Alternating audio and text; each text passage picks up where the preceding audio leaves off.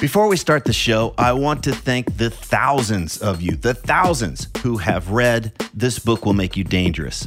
Many of you have told me that the book's unique way of exploring fear, confidence, and purpose has had a lasting impact, that it's much easier for you to get clarity and direction about what really matters and what you want to do in this lifetime. It's also amazing to hear that quite a few of you have read it multiple times and even bought copies for friends, so thank you again. Just in case you weren't aware, I created a free companion video course for the book. And in these videos, I walk you through the big takeaways and practices from each chapter. And I even cover some extra stuff that's not included in the book. Information on how to access the course is in newer versions of the book. And if you own an older version of the book and you don't know how to access the course, just hit me up via the contact form at triplinear.com and we'll get you all set up. And one last thing, if you're one of the thousands who have already read the book, please consider leaving an honest review on Amazon so that others can decide if it's right for them. Again, thank you so much for reading This Book Will Make You Dangerous. And now, let's start the show.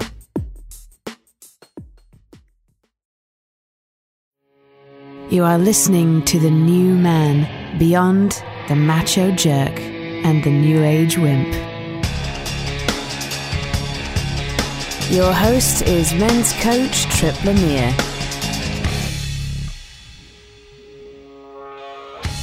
Do you think flow or the zone is only for pro athletes, daredevils, or musicians? Do you have to risk your life in order to feel more alive? And what's the best thing to do if you feel trapped in a dead-end job? The Rise of Superman author Steven Kotler is here to discuss the keys for experiencing flow, that peak state of mind where time shifts and our mental and physical capabilities are multiplied.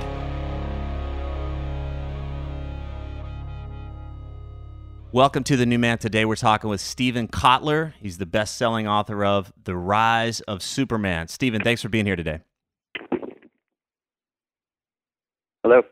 Steven, you there? Yeah, I'm sorry. I was putting you on off speaker so the sound was better. Something crazy happened. I'm so sorry. My phone exploded. I'm so sorry. Oh, wait, let's just keep going. I like that. So, well, before we dive in, I want to set a little context here. So many, and I think too many of the guys that are listening to the show just aren't lit up. They're not fired up. They want to feel alive. They want to have a sense of purpose. They want to have a sense of meaning. And many are just waiting until their best days arrive. They've got this magical idea that something out there is going to change, and then they're going to have the experiences that they truly want. And I personally think this is a powerless way to approach the world. But in your book, The Rise of Superman, you state that 71% of people are not engaged in their work, or that they are actively disengaged, which means they're farting around on the internet or listening to podcasts like this instead of doing work. So you also said that 2 out of 3 of these people hate what they're doing a majority of the time. So I found these statistics mind-boggling. But so let's talk about your book a bit. You've spent some time with the action-adventure athletes, the guys that are doing the crazy stuff. We've had guys like Laird Hamilton on this show. I don't think it's a stretch to imagine that these guys are not bored in their life. They're not bored in the activities that they're doing. These guys are experiencing flow, and that's what we're going to talk a lot about today, which is flow. So, but how do we bridge that gap? The guy that's stuck in traffic right now, or the guy that's running on a treadmill, probably isn't going to huck himself off of a cliff or drop down the face of a 40-foot wave in order to feel alive or engaged with his life anytime soon. So I want to shift the focus on that today. But first, I want to get a little understanding of what we're talking about. What is flow, and why should we care about it? So flow goes by lots of names, right? Depending on where you are in history, it's being in the zone, runner's high. If you're a jazz musician, a beatnik jazz musician like John Coltrane, then you were in the pocket. If you're a stand-up comedian, it's the forever box. If you're a basketball player today, it's being unconscious, right? So the lingo is everywhere. The term scientists prefer is flow, and we'll talk about why in half a second. But flow is defined as those moments of total absorption, where focus becomes so intense that we lose ourselves in the task at hand. Everything else just disappears. Our sense of self, our sense of self-consciousness, they vanish completely. time dilates, which means sometimes 5 hours will pass by in like 5 minutes. And sometimes it goes the other way and it slows down. You get that freeze frame effect that's familiar to anybody who's ever been in a car crash. And throughout, all aspects of performance, both mental and physical, go through the roof. And that's critical. And that's, the reason everybody should care is flow makes you better, faster, stronger, more agile, more dexterous. And we can talk about why if you want. But it also does the same thing with your brain. In flow, you're taking in more information per second. You're processing it with more of your brain. You're processing it more quickly. Flow does more than just kind of jack up data processing. It also amplifies pattern recognition and future prediction. So these may seem like strange categories. They're the three fundamental building blocks, the three things the brain does at a really basic level. So flow amplifies all of them. As a result, why should people who are non-athletes care? For example, McKinsey business consultancy did a 10-year study. They found that top executives in flow report being 5 times more productive than out of flow. You got to stop and think about that. 5 times more productive is 500% more productive. It means you could go to work on Monday, spend Monday in flow, take Tuesday through Friday off, and get as much done as your steady-state peers. I like that plan. It's a good plan. All right. I know the science can get really complex, and you do a really great job of kind of bottom lining what's going on with the brain, but in really general terms, what's happening in our brains when we experience flow? It's a huge, as you pointed out, it's a big, complicated process. Let's start at the simple place. There was this old idea that I'm sure most of your listeners have heard about, which is now called the 10% brain myth. It was this idea that, hey, we only use 10% of our brain, so ultimate performance, flow, must be the whole brain functioning on hyperdrive, right? Yeah. Right? Okay. Everybody's heard that. Mm-hmm. Turns out we have that exactly backwards. What happens in flow is parts of the brain aren't speeding up and becoming hyperactive. Instead, they're going the exact opposite brain direction. They're shutting down. It's called transient, means temporary. Hypofrontality, hypo, H-Y-P-O, it's the opposite of hyper. It means to deactivate, to slow down. Frontality is the prefrontal cortex, the part of your brain that's right behind your forehead where you do all your higher cognition, your problem solving, your sense of will, your sense of morality. So this part of the brain shuts off in flow. So earlier, right, we talked about time slowing down or speeding up, which is something that's really common in flow. Why does that happen? Time is calculated all over the prefrontal cortex. Parts of it start to shut down. We can no longer perform the calculation. On top of that, you get alterations in neuroelectricity and brainwaves. I'm not going to talk about that. And you get a huge kind of neurochemical dump of 5 of the most potent performance-enhancing chemicals the brain can produce. And I want to talk about these for half a second because, again, you asked, why is this important to the common man? So if you want to kind of look at the world today and say, what are the 3 most critical skills we need? Well, people have been asking that question. IBM, for example, did a giant survey of 1,500 CEOs and said, what's the global survey, what's the number one characteristic you need to run a company today? Creativity topped their lists. Creativity also tops lists of the skills our children need to thrive in the 21st century. So creativity is very important. You opened the show talking about engagement, right? The Gallup poll survey numbers that you ran down, as you pointed out, are astounding, right? They're insane. Yeah. So motivation is another huge category, right? And the final category is the ability to learn faster. In a fast-developing world, the ability to learn faster than your competitors, as business exec Ari DeGoose famously said, is the only sustainable competitive advantage. And there's so much data backing that up. So we've got learning, motivation, and creativity. These are the three of the maybe there are other skills we could talk about, but they're 3 fundamental skills to success in the world today for anybody, action sport athletes, otherwise, right? Yeah. In flow, you get this profound neurochemical dump. So they're all performance-enhancing chemicals, but they're also feel-good neurochemicals. So, for example, you get dopamine. Dopamine is a reward chemical. The most addictive drug on earth is cocaine. When people use cocaine, all that happens is the brain releases dopamine and blocks its reuptake, right? So you get dopamine in flow. You also get 4 other neurochemicals that are just as potent and just as addictive, meaning flow is the most addictive experience you can have on earth. Scientists hate the word addictive, so they use autotelic, which means an end in itself. Uh-huh. But what that means is once something starts generating flow, we will go exceptionally far out of our way to get more of it, right? And you see this all the time. Surfers, not known as an exceptionally well-motivated group, right? Yet, if it's overhead tubes, they're frickin' there at 5 o'clock in the morning, getting into cold, clammy wetsuits and suffering through what is usually a hellacious paddle out to get to, overhead tubes.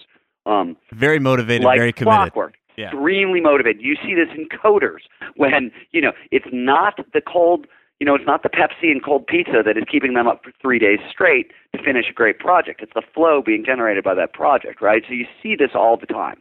So what the reason is because flow is the most addictive experience on earth. So you get massively amplified motivation.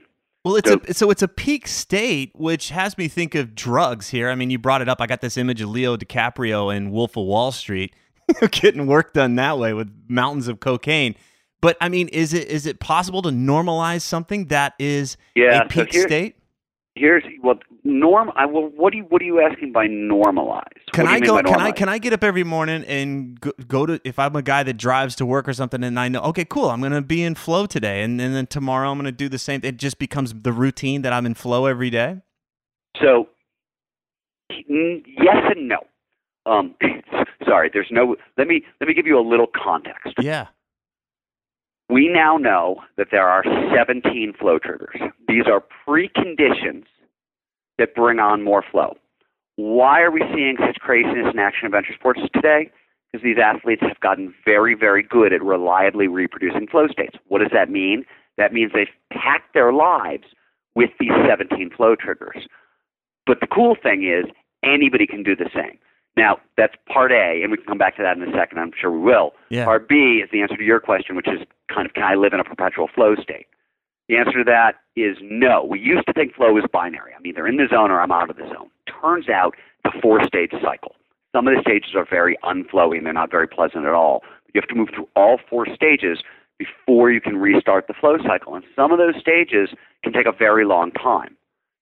There are ways to speed them up, and there are hacks and there are things you can do along the way, but you don't get to live in a perpetual flow state. Okay. And the one other thing I want to say just right now, this isn't self-help. And what I mean by that is on both sides of the coin. On the good side, self-help is like 5%, 10% gains. We're talking about a step function worth of change. I can go into why, but for example, flow is the source code of intrinsic motivation. Productivity is amplified 500%. Studies done by my organization, the Flow Genome Project, we've seen creativity amplified 700%. In studies run by the U.S. military on snipers, when they induce flow artificially, they found snipers in flow learned 200 to 500% faster. So it's a huge change. We're talking about a massive step function worth of change, a huge peak state. The downside is, as you pointed out, these neurochemicals are very addictive. And when you are coming out of flow, it's like coming off of drugs. It is a hard thing to deal with, and it is a dangerous thing. People don't know what they're doing. For example, creative fields demand tremendous amounts of flow to be successful. It's just part of it. Myself as a writer, right? I don't make a living if I can't get into flow all the time to amplify my creativity and write really well. The downside is that suicide is extremely high in the creative community. And one of the big reasons is these people get into flow states very easily, but they don't know what they are. And when they vanish, they don't know, it's like the light of God shines on you and suddenly it turns off. Right, right. Suddenly it's a dark night of the soul, right?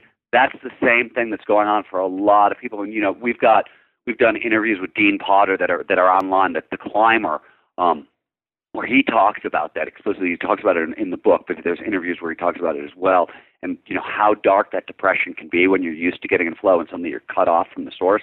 So my point is, this is not, it's not self-help, that you have to know what you're doing. You have to be smart about it. So yes, you can maximize the amount of flow in your life. You can't live there, but you can maximize the amount of flow in your life, get out incredible results, which is why we're seeing so much progression in action adventure sports and a couple other places I can talk about.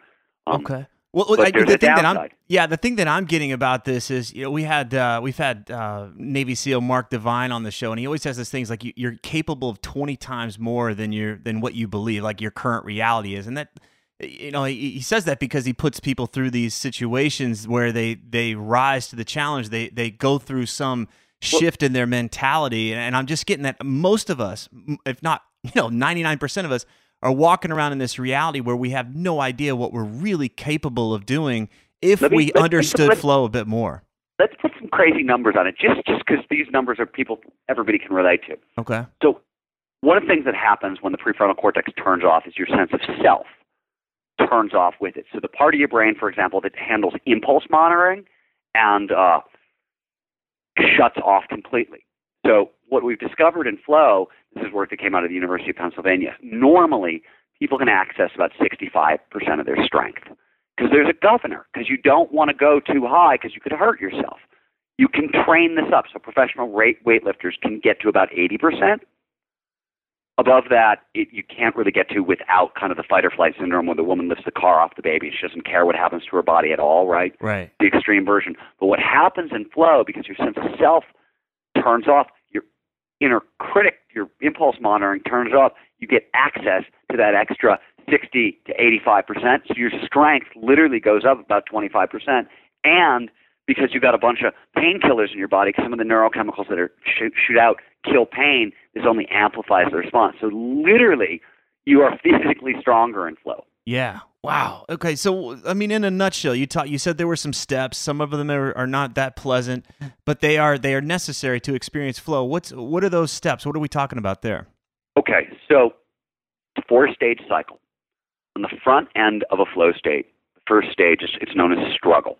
And it was Herbert Benson, who's a cardiologist at Harvard, who mapped a lot of the neurobiology of flow, who actually named it that. And it was a well-chosen name. Struggle is a loading phase. So it's skill acquisition. You are essentially overloading the brain with information. So if you're a baseball player, right, this is when you're learning how to swing a bat at a ball. Or if you're a surfer, this is when you're learning how to really dive into your bottom turn, right? It's basic skill acquisition. It's unpleasant. You are basically repeating a pattern over and over and over again until it can move from conscious processing to subconscious processing. That takes a while. For me as a writer, right, to translate it out of the sports world, I'm in struggle when I'm planning a new book. So at that point, my office is a giant kind of map of vector models of chapters to other ideas to what's this over here. And I'm doing hundreds of interviews and I'm talking to hundreds of people and I'm reading hundreds of books and I'm frustrated as hell. Mm-hmm. And the secret here, and this can take a long time. This can take a couple of hours. This can take months. It depends. It varies. But the secret is to take yourself to the edge of frustration and then stop. And you take your mind off the problem. So you move out of struggle. You literally basically want to drive yourself to the point that your brain can't take anymore. And then you want to change the subject. And what I mean by changing the subject is you literally need to take your mind off the problem. So let me tell you why, because otherwise it's not going to make as much sense. What happens in flow is we are trading conscious processing for subconscious processing. It's a huge difference in speed, in storage, in energy efficiency. So that's the trade we're making in flow. As attention goes up, and flow always follows focus, as the need for attention goes up, the brain performs this efficiency exchange, right? It transfers information processing over to the subconscious, and it starts shutting off parts of the prefrontal cortex to save energy. That's what's going on. Okay. And as that kind of takes place, or for that to take place, you can't be holding on tightly to the problem. Like if your conscious mind is still working the problem, you literally can't let it go, so the subconscious can't take it over. And there's neurobiology underneath that, but we won't get into it. Right. So but there's a recovery. It sounds like there's a recovery, or I know you call it release, but it sounds like that's what's necessary. What's not release comes later. Okay. Right. So what you want to do here is go for you don't want to exhaust yourself. Go for a jog. Build model airplanes. Build dinosaur models. I use gardening a lot for this purpose. That's one of the things I do here. You can read a book. That will work. What will not work is television. Television actually fucks with your brain waves, and screws up this process. So television is the one thing that movies also, it won't really work here. Okay. Books are suspect, but they work for me here, so I recommend them. They don't work for everybody. Usually you want a non-taxing activity that keeps your hands busy. For example, you've had this experience. Everybody's had this experience. You've been working on a problem all day, couldn't come up with a solution, get in the shower to clean off the stink of all that frustration. You're soaping yourself up, and the solution pops into your head. There it is. Why? Because the physical act of soaping yourself up releases the grip of the conscious mind and allows the subconscious to take over. The subconscious is a giant pattern recognition system. It can solve problems so unbelievably fast. It's insane. And by the way, if you want a demonstration of this, if you want to learn more about this particular process, the MacGyver method, just Google the MacGyver method. This is my friend Lee Slotoff. He's literally the creator of MacGyver, and he got obsessed with creative problem solving and did all this research and created kind of a problem solving method based on this kind of move. So there's more information out there about this. It's cool, but I'm not going to talk about more. I just think it's so helpful to know that part of the process means that there's a point where you disengage, but your brain is still working on it. But you're still, because a lot of guys will just keep driving their nose right into the wall. Since you brought that up, let me go one step further and give everybody an exercise. You won't believe me until you try this, so just try this. This is essentially the MacGyver method. When you're done listening to this podcast, just write down whatever is the biggest problem you're facing right now. Okay? Just write it down. You have to write it down. It's important because of the way the brain works that typing it doesn't work. You need to write it down, pen on paper, and it's because of how our brain is wired with writing. Okay. You're trying to engage multiple senses. Besides the point, write it down. Be as specific as possible. I use this at the end of every writing day. I write down, okay, tomorrow morning I would like to wake up and have a solution to the opening to chapter 3. I would like it to be funny, sexy, highlight these 3 points, and somehow make its way over to here. I'm specific, but I leave it open. Okay. You then take your mind off the problem for about 6 hours. In that period, do something that will take your mind off the problem. So go through this exact thing. Build a model airplane, garden, whatever. Get physical exercise, but you don't want to exhaust yourself. Then, and then sleep on it. Let's do it overnight, because that way, you can shorten this, the better at this you get. But in the beginning, do that activity and then sleep on this overnight. The next morning, wake up and start writing. Get back to your notebook, take out your hand, start writing. The first thing to write is, I wonder what the answer to my question is, and just keep going. All that matters is you are moving your hand, and words are coming out. Within a couple of paragraphs, you're going to have the answer to your question. All I'm showing you is that you have a pattern recognition system for the brain, and it will find solutions. I will warn you, by the way, as my partner Jamie Wheel of the Flow Genome Project found out the first time he tried this exercise. Careful the questions you might ask, because the answers you're gonna get answers, right? They may not be like, he asked a deeply, deeply personal question. The answer showed up. It was the exact right answer, and he was like, "Oh, damn, this is not what I wanted to know." This is gonna throw things off. So be careful. It's a simple exercise. We do this at the Flow Genome Project when we're training people about flow, because it's nice to know that you have a pattern recognition system. And you can use it, right? Most people don't actually realize they can use their brain in this way, that it will do this work automatically. So it's a big problem-solving tool, but it is also what I use it as a writer, because when the problem is solved, I can sometimes the solution, because it will produce dopamine. Whenever there's pattern recognition in the brain, dopamine is released. And everybody knows this too, by the way. If you've ever filled out a crossword puzzle, you get an answer right, there's that little rush. Yeah. That's dopamine. Okay. So what's cool about dopamine, one of the reasons flow amps up creativity. Dopamine lowers signal-to-noise ratios, meaning it heightens pattern recognition in the brain, which is why good ideas tend to spiral. You have one new idea, something snaps together, and it leads to another and another and another. That's what's going to happen in this process if you keep writing. It gets really interesting. It's really fun to play with. Anyways, that's the second stage of the flow cycle. The third stage is the flow state itself. It's this huge high. You feel like Superman. You accomplish amazing things in very short time frames, et cetera, et cetera. And then on the backside of the flow state, and flow states vary in length. Some of them can be very, very brief, a couple of minutes, 5 minutes, 10 minutes, with kind of an afterglow effect. Some of them can last a couple of hours. There are cases. I've experienced a flow state writing a book once where I was in and out of a flow state for 2 weeks straight. where I essentially wrote half of a book in 2 weeks' time. And I'm not even sure who wrote the book. In all honesty, yeah. Honestly, the book was nominated for a Pulitzer Prize, and I'm not sure who the prize should go to. I've been totally truthful. So that can happen. And then there's an altruism-based flow state. So altruism can also bring on flow, and it's called helper's high. And helper's high can sometimes last for days. So how long the flow state lasts can vary.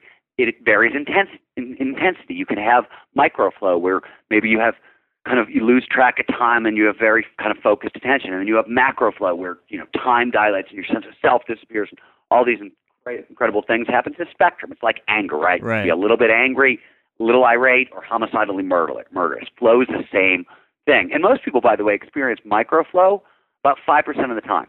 5% of their workday is spent in states of microflow. So you're experiencing this all the time. You probably just don't know what it's called. And now that you do, you'll start noticing it more. Macroflow is obviously much, much rarer. But so that's the flow state itself. On the back end of the flow state, and this is what you were talking about earlier, is a recovery period. All those neurochemicals are expensive to produce. You need sunlight, you need minerals, you need vitamins, you need certain foods to make more of them, right? So once the brain exhausts its supply, you're down for a little while. Yeah. Those are feel-good neurochemicals. They're all gone, right? There is, much in the way that you're hungover after drinking too much, you're hungover after a flow state. It's the same thing. It's like, biophysically, it's like coming off of drugs, right? So the problem with this low is there are a couple of things.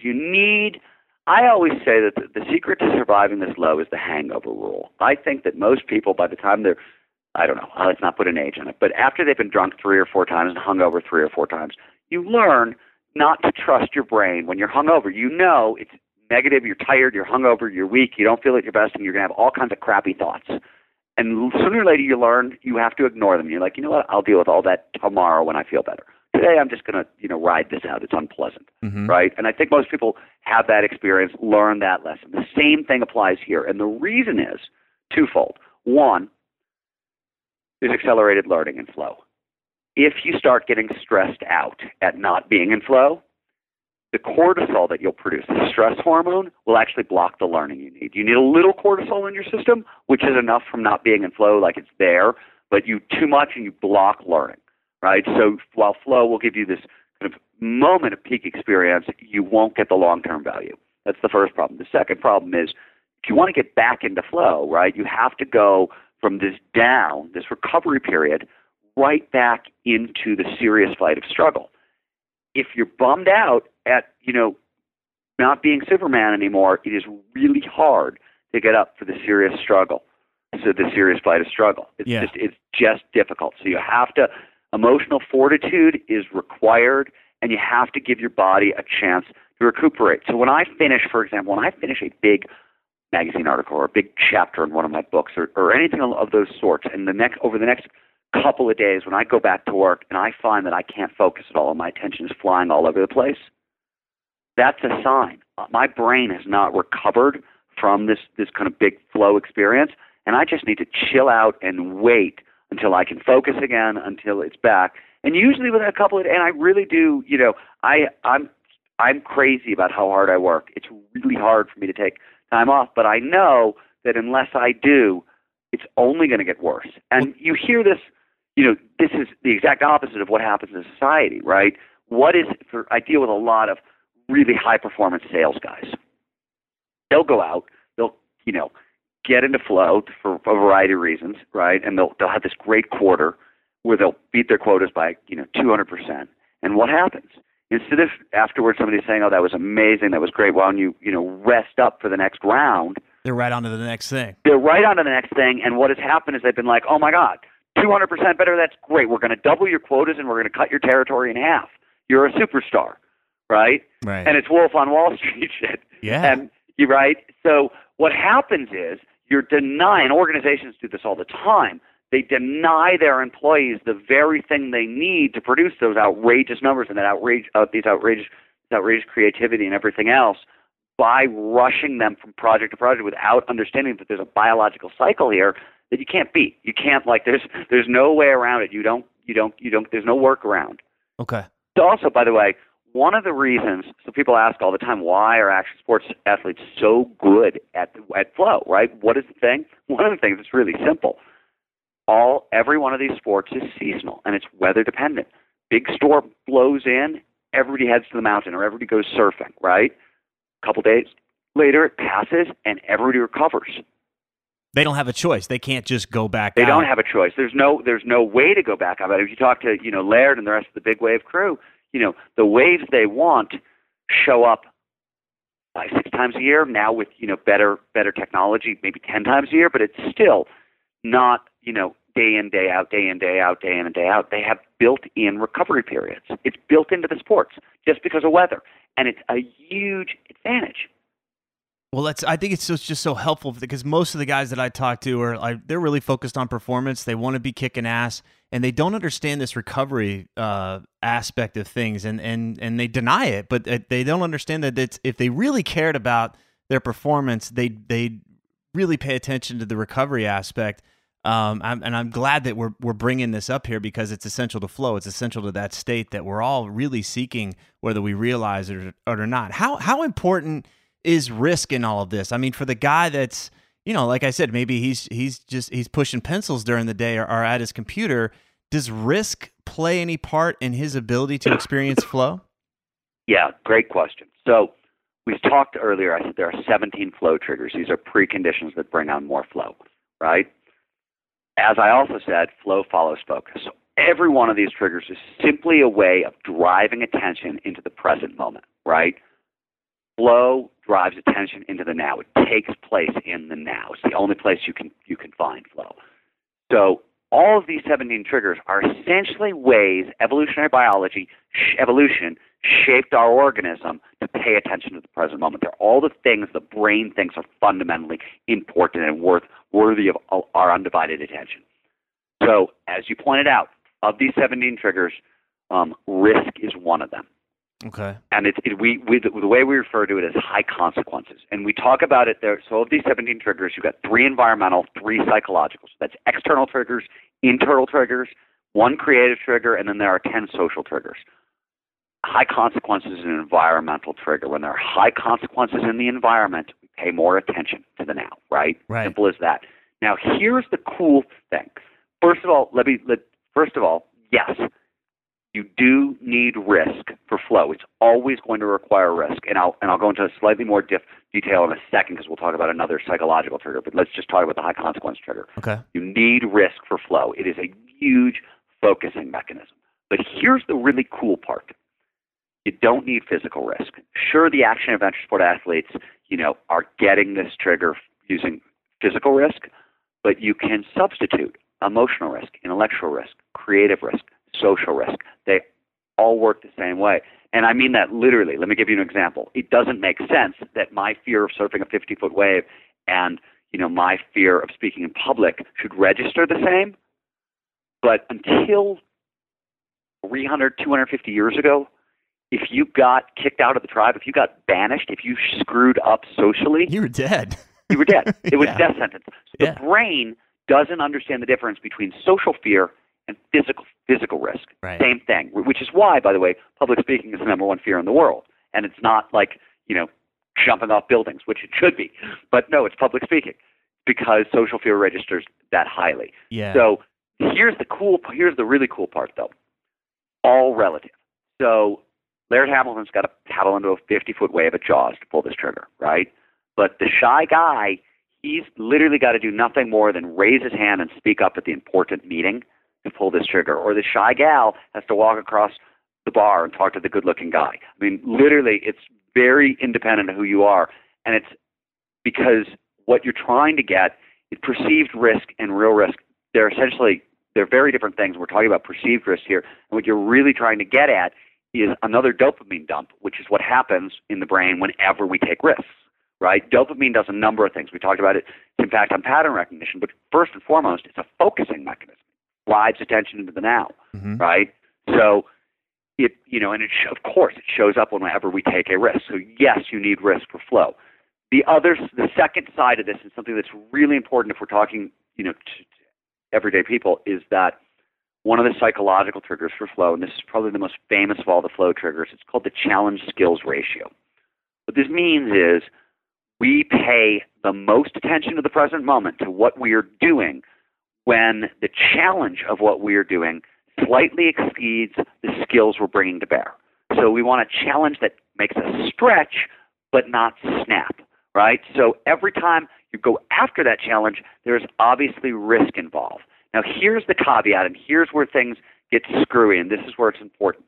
For underachievers, and there probably aren't that many listening to your podcast, but for underachievers, the problem with this stretch but don't snap sweet spot for flow is that we're stretching when we feel uncomfortable, right? If I want to get to this sweet spot, one good signal that I'm there is that I'm pretty uncomfortable with what's going on. I am no longer at ease. I have pushed past my comfort zone. Yeah. And I'm uneasy about it. I'm not psyched about it. So for people on that end of the spectrum, you have to get really good, comfortable with being uncomfortable. You have to realize that uncomfortability is your friend. It's driving your attention into the now, and provided you can keep your fear in check, and we'll talk about that in a second, provided you can keep your fear in check, it's your gateway into flow. So that's great. For overachievers, they have the opposite problem. This sweet spot is so low down, meaning like I'm uncomfortable, that overachievers, I'll blow by it, for example, 25%, 50%. I'll take on a massive project because, that's just who I am, and that's who most high performers are. And it's way too big. You need to chunk it down. So like people who are really good at this, right? You may set a huge goal, and setting huge goals is important, but you have to chunk it down into bite-sized chunks that sit in this challenge skills sweet spot. Otherwise, you're screwed because you're going to deny yourself flow, because what's going to happen is if when you 25%, 50% sounds like a good idea at time, you get in there and you realize, holy crap, this is huge, you start to get really scared. So flow exists sort of near the midpoint between boredom, I'm not interested enough so I'm not paying attention, and anxiety. There's too much fear here, there's too much stimulation, and I can't slip into flow. I think that anxiety will, again, block flow. So it's a careful balance. You have to get to know yourself well. You have to play with this a lot to get it right, and it's just self-experimentation to figure out kind of what's ideal. But, for your audience, their problem is they're going to blow past it. Yeah, well, I just want to underline a couple of things, because most of us, whether we realize it or not, if we're unconscious, we're going to try and create our life in service of more comfort, more safety, more predictability, and that's what's going to kill flow.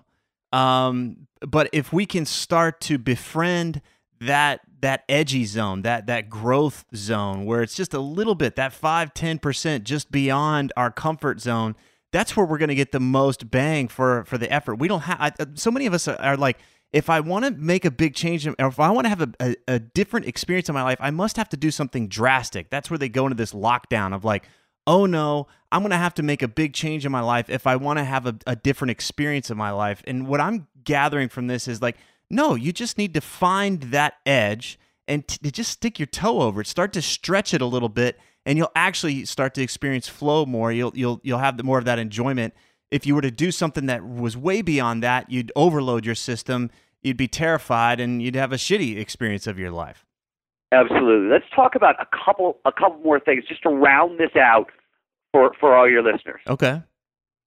One, I want to talk about why passion is important. Right? You hear this a lot. People talk about flow, and flow shows up when you're very, very passionate. People talk about passion as if it was something magical and mystical. The only reason passion matters here is because we pay more attention to those things we care deeply about. So why do you want to do the things we're passionate about? Because life satisfaction is going to go up, first of all, and second of all, because it's going to produce more flow. Right? So it's a side point, but I wanted to just mention it.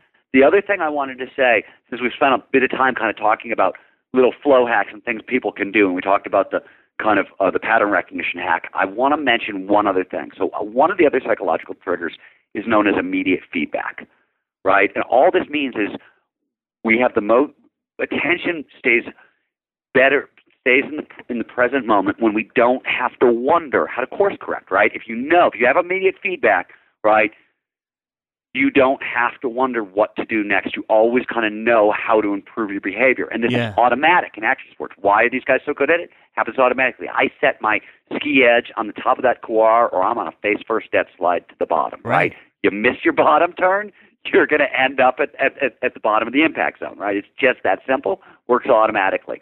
So you need to tighten feedback loops. And this is really fundamental, because without these feedback loops, performance goes down. So in medicine, literally every class of physician there is gets worse after medical school, except for surgeons. They get better. Why? Somebody dies on the table, it's immediate feedback. I'd say so, yeah.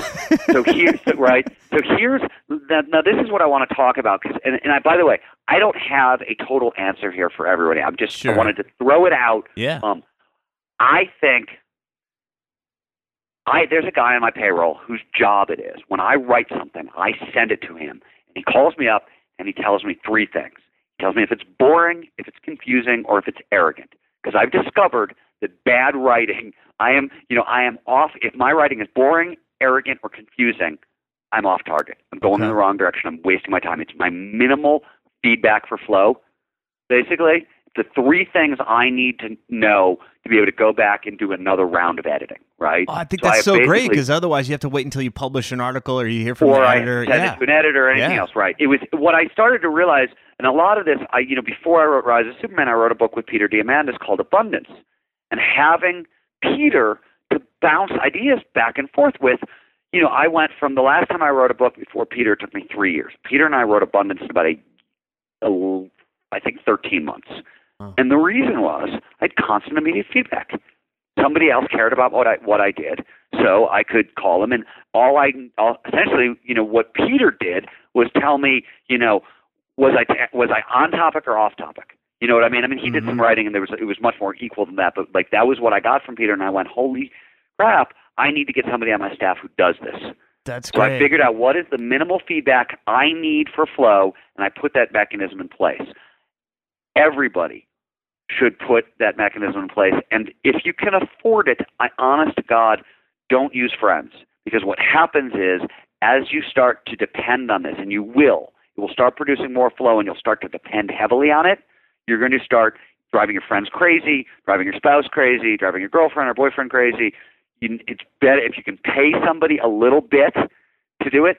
It's far better. Well, there's just another point here where a lot of guys get into this place where they fantasize about this big picture, this big vision, and then they go into this self-deprivation mode. It turns into this finish line or this summit. And once I get there, then I'm going to have the experience I want, instead of having something where they're navigating based on the experience as they go, and they're using the experience to guide them. They've shut down that guidance system, and they're only focused on this thing they have in their mind. And that can be cool for a while, but I think where they miss that experience of flow, because they're just like, I can only, it's the whole standard American dream. Like, wait until I retire, and then I'll be happy. Philip Zimbardo, who's a time researcher at Stanford, wrote a really great book on this called The Time Paradox, right? And what you're talking about, so we have something called time orientation. It's somewhat genetic, it's somewhat shaped by society, but it's fundamental. Some people, for example, in Catholic countries, they have a predominance of people who believe in perfect pasts. They look back to this nostalgic, perfect past, and that's their anchor, and that's where they live.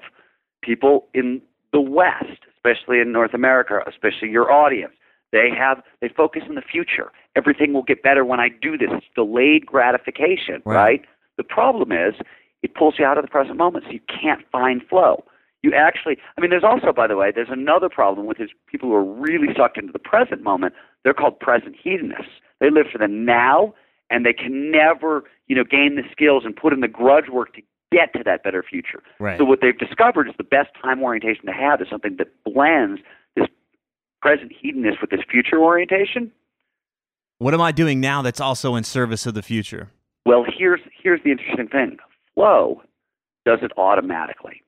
And the reason is flow produces what I call the high perch experience. So I get asked a lot by people who are stuck in dead-end jobs. What do? I have a job I can't stand, but I've got a mortgage, I've got a wife, I've got kids. I don't know what to do. I need the money. What I always say is what you need to do You need to find a hobby. I don't care if it's playing the fiddle, painting watercolors, gardening, whatever, that produces flow. Playing a musical instrument, whatever. And the reason is, sure, flow will, it'll up life satisfaction. We know from research going back to the 70s that the people who score off the charts for life satisfaction are the people with the most flow in their lives. Doesn't matter where it is. Doesn't have to be your job. Just any kind of doesn't matter where it is. Yeah.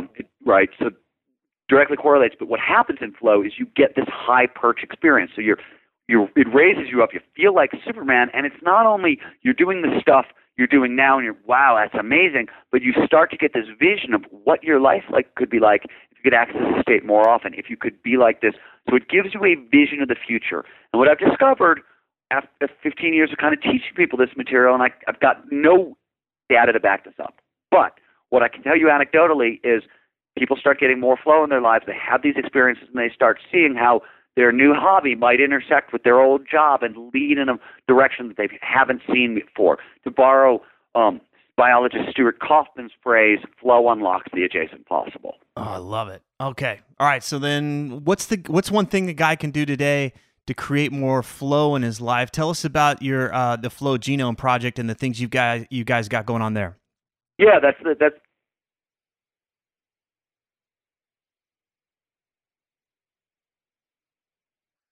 while you're waiting for the book to show up, go to the Flow Genome Project website, which is flowgenome, Genome, project.co, and we have a free flow profile. It's on the front page. Everybody gets into flow differently, meaning everybody is more susceptible to different flow triggers than others, right? Some people like high risk. Some people get into computer coding. Some people get into building model airplanes, blah, blah, blah. So we have a simple kind of 10 questions survey that basically identifies which of the major 4 categories you'll fit in. So it gives you a quick look at which direction to start hunting flow more in your life in. Awesome. All right. Steven Kotler, The Rise of Superman. That book is available everywhere. And tell me, is it the flowgenomeproject.co? Is that correct? That is correct. All right. We're going to have the links up on the website. Steven, thank you so much, man. This is, I got my brain blown open, even though I read the book. But I'm imagining what's possible. Like, man, is the more that you guys reel in this information and start to make it more available to the rest of us, what's going to be possible. I'm very excited. Thank you so much for doing this work. Hey, Trip, my pleasure. Glad I can help. If these interviews are helping you, then please visit The New Man on iTunes and leave us a positive review so others can discover the show more easily. Thanks for listening.